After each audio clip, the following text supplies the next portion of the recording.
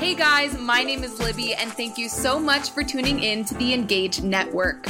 Over the past few weeks, we've been talking about who made God. It's easy to make assumptions about who God is when we only see him in the wrong light. When you ask questions like, who made God or who is God, are you talking about God or your own version of him? This week, Pastor Jeremy is sharing a brand new message called the Goosebumps God. Welcome to Engage this morning. We're glad you're here. I'm glad you're here. If you have your Bibles, why don't you turn in them to, I believe it's 2 Kings. And 2 Kings, we're going to look at chapter 12 in a few minutes' time. We're continuing a series this morning called Who Made God? And you picked a wonderful morning to come to church because it's warm in here for once this Sunday. And it's cold outside. Pastor Brett's in Calgary speaking this morning, and Pastor Seb's got Stony Plain on lockdown, so that's all good. But we want to continue in what we're talking about with this Who Made God. And I just want to say this before we read the first scripture, get started. The prophetic word that Brian Esslinger had this morning, so key and fitting about God wanting to do something in our hearts. There's a story in the Bible where it says, the disciples walked with Jesus after the resurrection on this road to Emmaus, and they said, didn't our hearts burn within us? There was something about this communication level with Jesus. And I think there are some people that when you heard that, you're like, man, I wish I had that, because the actual thing we're going to talk about today in our Who Made God is making our emotions and feelings an idol, and the importance of that connection with God, yet how we have to be able to gauge and monitor that. So if you have your Bibles, I'm going to read what's on the screen here. Romans chapter 1, verse 20 to 25, and the message says this: the basic reality of God is plain enough. Open your eyes, and there it is. By taking a long and thoughtful look at what God has created, people have always been able to see with their eyes as such can't see the eternal power, for instance, the mystery of his divine being. So nobody has a good excuse. What happened was this: people knew God perfectly well, but when they didn't treat him like God, refusing to worship him, they trivialized themselves into silliness and confusion, so that was neither sense nor direction left in their lives. They pretended to know it all, but were illiterate regarding life. They traded the glory of God, who holds the whole world in his hand, for cheap figurines that you can buy at any roadside stand.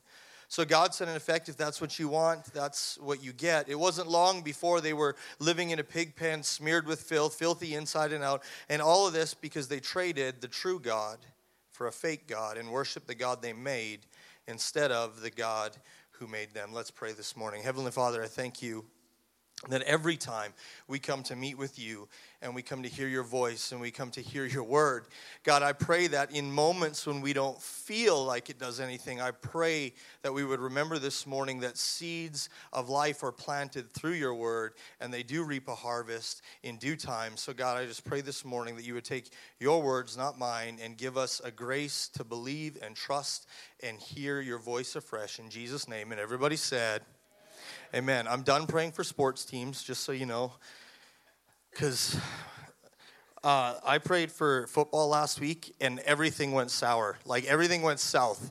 Everything that I prayed would happen didn't happen, and, you know, I'm ridiculous to think that God cares that so much about the outcome of football. But as we talk about this subject, who made God, we can look into this and we can say, well, it's kind of silly. Like, if we believe God is truly God, he's self-existent, he's who he is within himself. He doesn't need anyone to formulate or form who he is. He doesn't need that from us. But the truth of the matter is, we begin to realize that perhaps too often we've created an image of God or something false when we believe something about God that isn't necessarily true.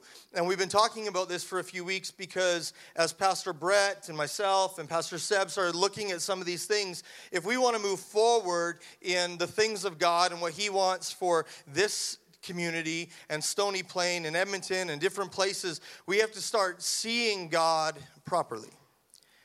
We have to stop putting images that we've created for ourselves in front of us and actually start to remember who God is that goes beyond our senses, our experiences, and one of the things we're going to talk about today are emotions and feelings. In the first week, we talked about an on-demand God. I would love to have an on-demand God, a God that when I shoot up a prayer in the line in a parking lot, that the parking spot opens right in front of the door at West Edmonton Mall, and then I could say favor ain't fair or something weird like that. But, like that's how God works, but it's not true, right? And we talked about this idea of when we live with this idea that we need an on-demand God, it leaves us discouraged and disappointed, and we got to get back to the truth and reality of who God is, and He is good.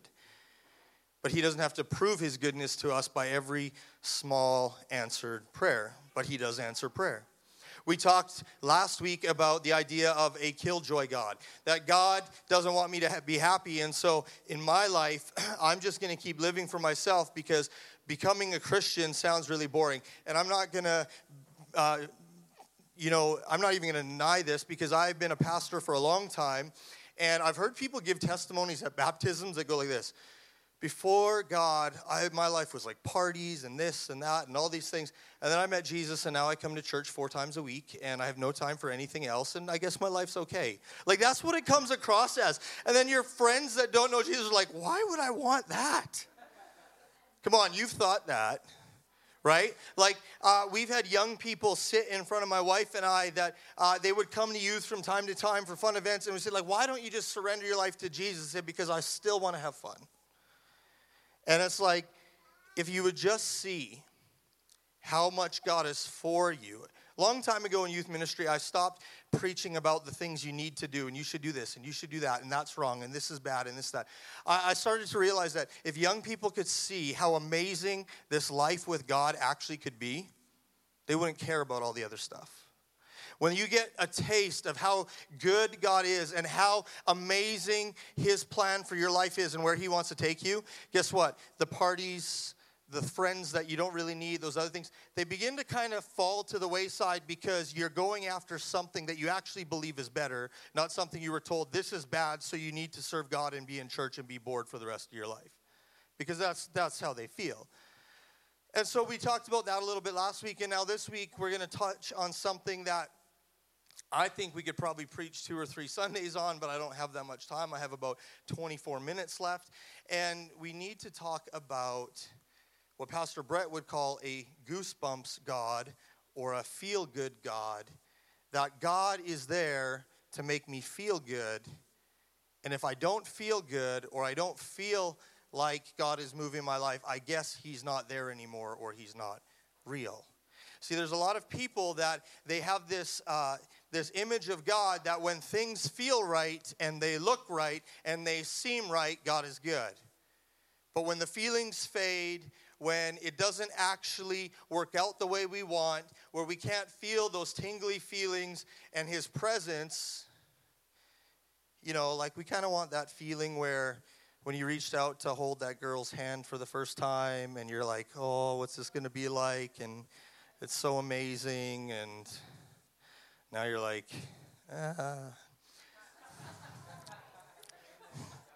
been there, done that. 15 years, your wife's like, do you want to cuddle? I've done that before. I want to go watch football. No. So she's learned. She comes and watches football with me and cuddles there. But, we base so much on feelings. If you treated your marriage or your relationship like you do your feelings with God sometimes, you wouldn't get very far. Right? Like, show up at home for dinner when you feel like it. Be there for your spouse when you feel like it. Like, those things don't usually work out very well in the end. But all too often, our feelings and this idea of God is supposed to make me feel good brings a big struggle in our humanity because, like Jesse said, and I would say even this of myself, is that we are emotional beings, and some of us more than others. I'm not a very excitable person, but I can tell you this. I'm actually quite emotional of a person. I feel very deeply, and my wife can tell you more about that if you want to ask stories later. Let's just call it temperamental at times, but we have to learn that there is a part of our being created in the image of God that is emotional. It is felt, and it is very real, but we also have a spirit that is called the spirit man that we have to learn to live by that actually helps us monitor and gauge those emotions, because emotions are good, but they can also be very, very bad. And the question this morning is this: what am I supposed to do when I can't feel God? Isn't he supposed to make me feel a certain way? Why didn't the worship pastor do their job this morning and I should have felt God more in the service, right? Like we don't say it out loud, but we do. Man, if they would have played that song, my Sunday experience would have been that much better. You know, if this person was speaking, I would have got a lot more out of the message. And yes and no, maybe because of personality, but it's not about our feelings all the time. We have to come back to the truth of who God is and get something out of that. So we're going to take a deep look this morning at our feelings, our emotions, the idea that if I don't feel good all the time, is something drastically wrong? Am I caught in sin? Does God not love me anymore? All of these things that the enemy would try to swirl and throw in your head and your brain. And the best way that I could think to do this with you this morning, goes against everything in my being, is by kind of playing a game. Have you ever played the game Two Truths and a Lie? If you haven't, it doesn't matter. It's a stupid game. Most games are. If people ever invite me over, just telling you this, to play board games, I will probably show up because I like people and coffee. But playing games, like I could go the rest of my life and never play a board game again and be totally fine. That's just where I'm at. Or when people put you on the spot and it's like, I got an idea. Let's quickly make a list of 5 things that most excite you in life and this and that. And I stand there, I'm like, I don't know.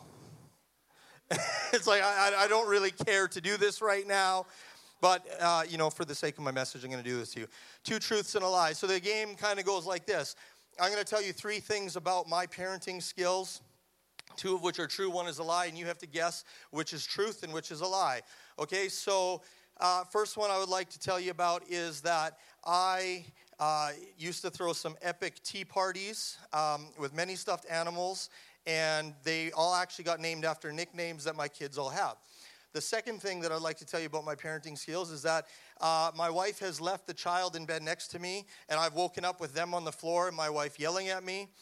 And the last thing is that very often I will feed my kids ice cream instead of supper. So now, which one of those do you guys think is a lie? I forget what I said. I lied to you anyways. They're all true. They're all true. That's how the game doesn't work, right? I'm not very good at lying. Yeah, one time my wife was like, she says, I swear I told you, our daughter's beside you. Thankfully, we only had one of those IKEA mom beds that's really low to the ground. She's like, I'm going to shower, the baby's next to you. And I'm like, apparently I answered her. I can't be held responsible if I've answered her in my sleep. And the next thing I hear is a thud, and my wife's screaming, and the shower turned off, and I was in trouble. And that's all I remember about that one. I'm well known for, based on my killer model looks, I any day, if we're like, let's go get ice cream on the beach or DQ instead of supper, like I'm down. Like all the time, that's me. And my daughter, she would set up her stuffed animals around the table all the time and make me have tea parties with her. And one time I was sitting with her and she says, Dad, sit here. And I said, no, I want to sit across from you. And she says, no, I want you to sit here. I said, no, I want to sit across from you so I can see your face and talk to you. And my 3-year-old daughter said, Daddy, if you love me, you will do what I say. I said, the devil is a liar, and we need to train in our home. So 2 truths and a lie, and what I'm going to go through when we face our feelings and emotions and about this God that's supposed to make us feel good, I think they're up here on the screen. I'm going to read 3 statements, and we're going to go through them one by one, and 2 of them are true and 1 is a lie. First one is this: feelings and emotions are important to God, and he is meant to be felt by me. What do you think that is, truth or a lie? You're like, I don't want to say they are, and then they're not, and you're going to tell me, get over it, don't be so emotional, right? Number 2, feelings can cause me to miss the fullness of what God has for me. True. Number 3, not feeling God is a sign of his absence, and I just need to try harder and be better. False. Okay. I think you're getting the idea of this. So the first thing I want to mention this morning as we go through this, and I'm going to get into a story, and I want to leave us with 5 practical things as we leave today. So don't worry, I have 8 points left. We're going to be done relatively on time. I'm just saying, like, this is where I'm at. Like, I had so much stuff. Can we go back to the other screen on my monitor here? The first thing I want to address is this. Feelings. I'm going to go back one more. I can't read it up here.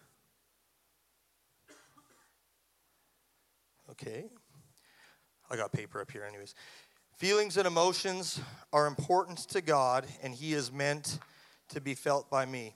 This is a true statement, and I believe that this is something that we can't overlook. A verse that I love is Romans 14, verse 7, and it says this in this scripture. It says, 14:17 says, "For the kingdom of God is not eating and drinking," but everyone say righteousness, peace, and joy in the Holy Spirit. You can just say joy. Righteousness, peace, and joy.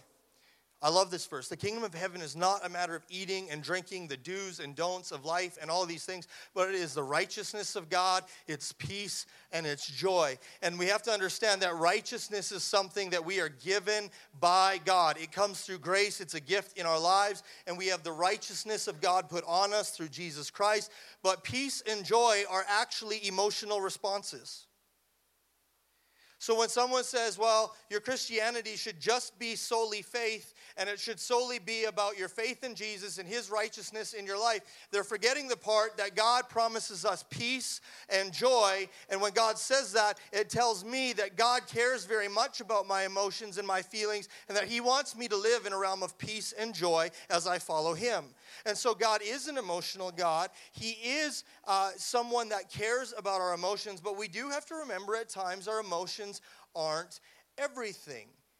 You know, this David Ekman, a professor in seminary, said this. He said, feelings are the bane and blessing of our existence. A blessing, for example, is they create a profound joy within us as we look upon our children, or a bane when we experience times of grief and loss.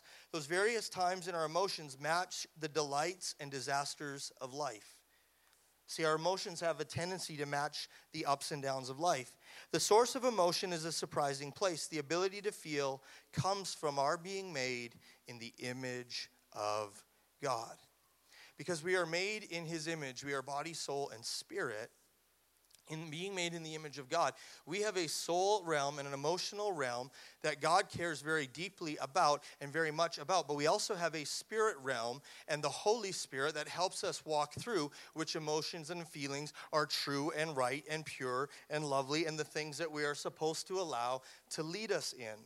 But to say that God doesn't care about how you feel is a callous and cold response from someone that says you should just do better and be better in your Christianity because it's just righteousness and faith. No, it is peace and joy. But when we lack some of the emotional aspect in our life, we can't be so quick to say that God's not doing His part.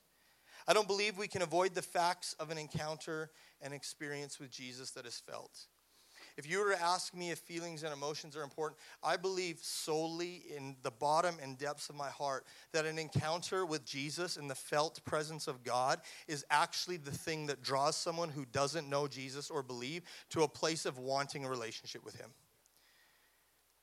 Like preaching and teaching truth all day long does nothing compared to somebody walking into a moment with Jesus when they're in a conversation with a friend, in a worship time. And these, we got to be so, we can't be so close to think that it's only in church. When you are sitting with your friend or you're sitting with someone and you're being Jesus to them, there is something about the felt presence of Jesus that touches their life that actually causes their heart to leap and believe that maybe God loves me. Maybe He's for me. Maybe He wants to do the things that He said and my friend is telling me about. I don't think we can overlook this, but as we mature and we grow in our relationship with God and in our spirituality, we have to be very careful to realize that we cannot live our everyday life by every emotion that we feel. So that's number one. God does care about my emotions because we're an emotional being made in the image of God. Number two, feelings can cause me to miss the fullness of what God has for me. believe this is a truth because our humanness so very often leads us into creating an image of God that becomes convenient for us. And then it becomes based on what we feel rather than what is true. I want to read a story in 2 Kings. 2 Kings chapter 12, and it says this. Oh, there it is. Then Jeroboam. Everyone say Jeroboam.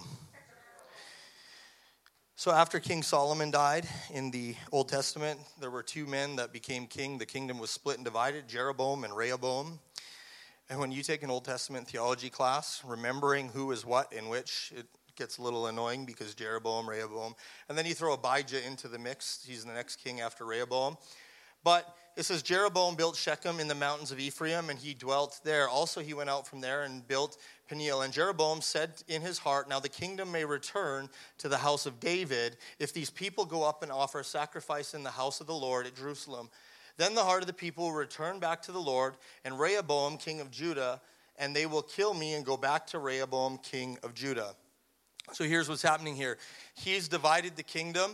He took 10 tribes, and Rehoboam has the other tribes, but Rehoboam has the temple of God, the Ark of the Covenant, Jerusalem, the place of worship where all of Israel, didn't matter who was your king and ruler, to worship God the way he wanted to be worshiped, you were to go to Jerusalem. That's just the way it was in that day.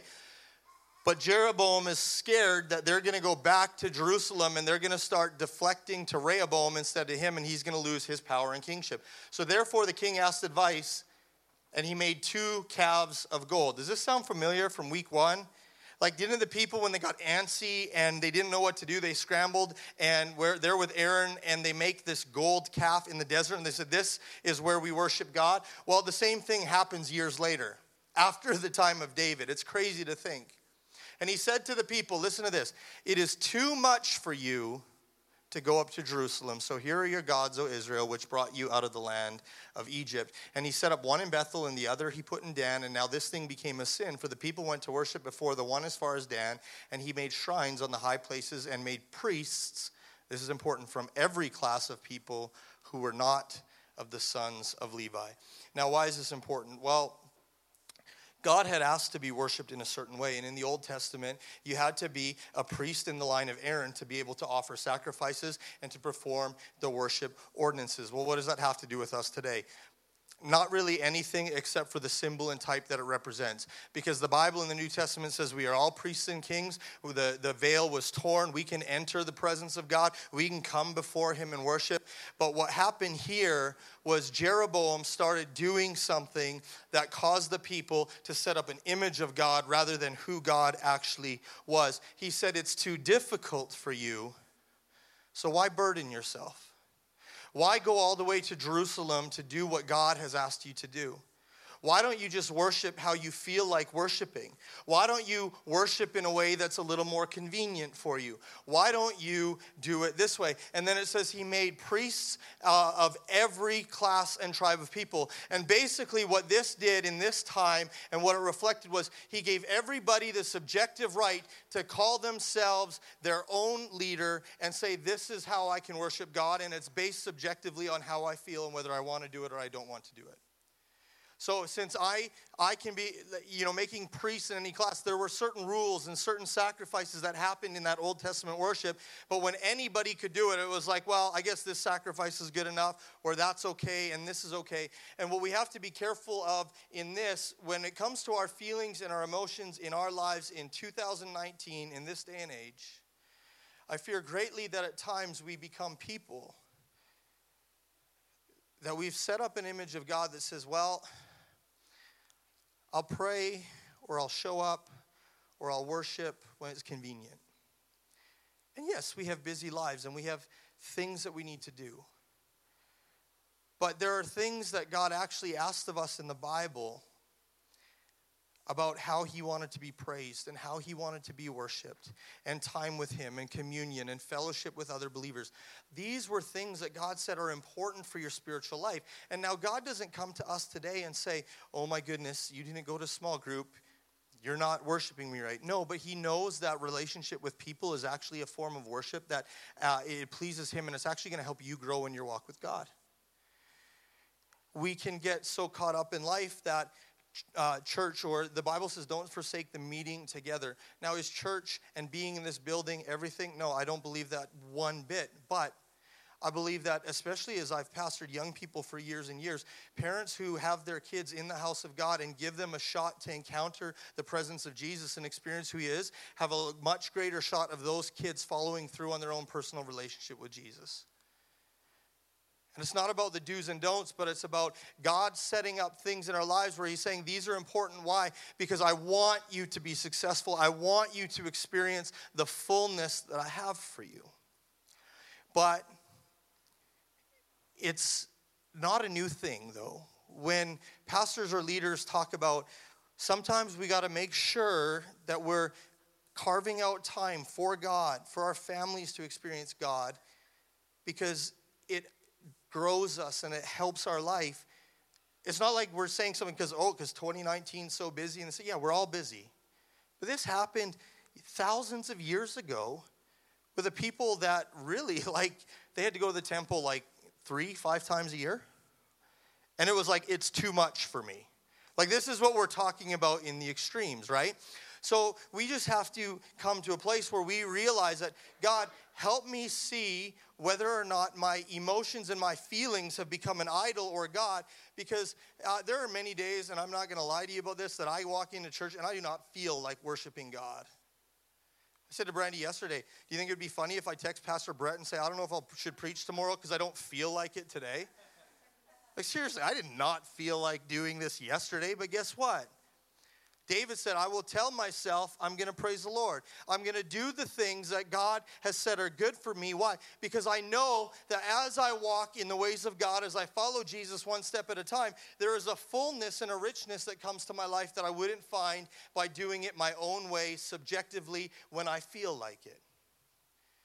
I mean, come on. When you pay your bills and your mortgage, when you feel like it doesn't work out very well. When you're subjective and go to your place of employment when you feel like it, or we were busy and my kids had this and this and that, so I just thought I'd take this afternoon off work and this, it's funny, but we have to determine what is the realm that we know God is calling us to, and how do we need to grow and say, God, we're going to make some things important in my life.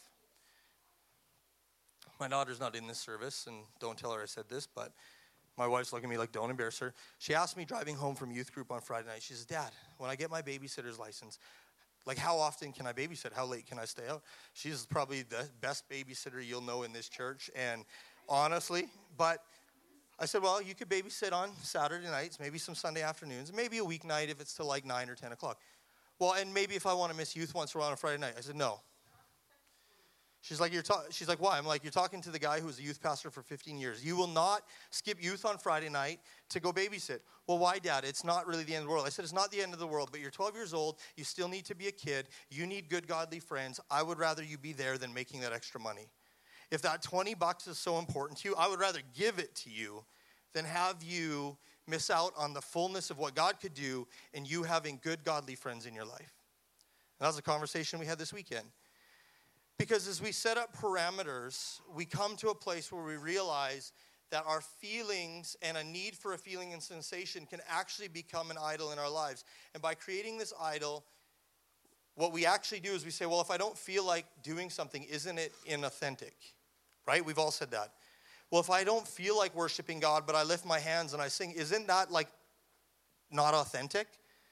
It doesn't matter whether it feels authentic or not. It's what God has asked us to do so we can experience his presence. Okay? So, last one. So finally this. Not feeling God is a sign of his absence and I need to try harder and do better. Okay, we know this is a lie. Just because God is silent, can I tell you this? It doesn't mean that he's absent. Can I tell you this morning? Feeling the presence of God is amazing. Hearing his voice is amazing. Sensing his direction in our life is amazing. But guess what? It isn't always everything. And if you're the person here today saying, everyone else probably felt God in worship, everyone else has probably heard his voice this week, and I just don't, and I'm alone, you're not alone. Even David in the Psalms wrote this. He says, but I cry to you for help, Lord. In the morning my prayer comes before you. Why, Lord, do you reject me and hide your face from me? David, the greatest worship leader of all time, the guy that got in the presence of God more than anyone in his time, and he led the people in this. He had moments where he said, God, why does it feel like when I get up to pray and when I do the things that I know I'm supposed to do, why does it feel like you're silent and you've rejected me? And the truth of the matter is that even, it sounds really corny, but teachers at some times are very silent when we have to take a test. When we've heard things already and we've been told things already and we go through a season of testing and trial, sometimes the voice isn't always there. We have to go back to what we've already learned. You know, sometimes when you have people in the military or you have people that get sent on missions for government and they have to go into places that they have to be isolated and they can't have this back and forth communication, but they're doing something important. They know that. How many times do you think they feel like I'm alone in this, but they go back to their training and what they know, and they know that the people back home are for them? And we need to sometimes look at the realm of feelings and that voice of God the same way, that because if there are moments and there are seasons in time where it doesn't feel like God is saying anything new, he's already said some things and he's still there and he's still for us and he's still with us. And so in conclusion this morning, I want to leave you with 5 things. And I'm going to ask this question. So what do I practically do if and when I can't feel the presence of God? Right? Because I hate that. Yeah, we should feel God, but we shouldn't rely on it too much and this and that. You're like, you told me a whole bunch of things and now I'm going to go home. What do I do if I can't feel God? 5 things. Number 1, check your heart. Sometimes, not all the time, but sometimes, maybe there's a disruption, there's a sin, there's rebellion, there's an interference in our relationship with God that isn't allowing the intimacy that we know we want to have with God. Psalm 66 verse 18 and 19 says, if I had not confessed my sin in my heart, the Lord would have not listened, but God did listen and he paid attention to my prayer.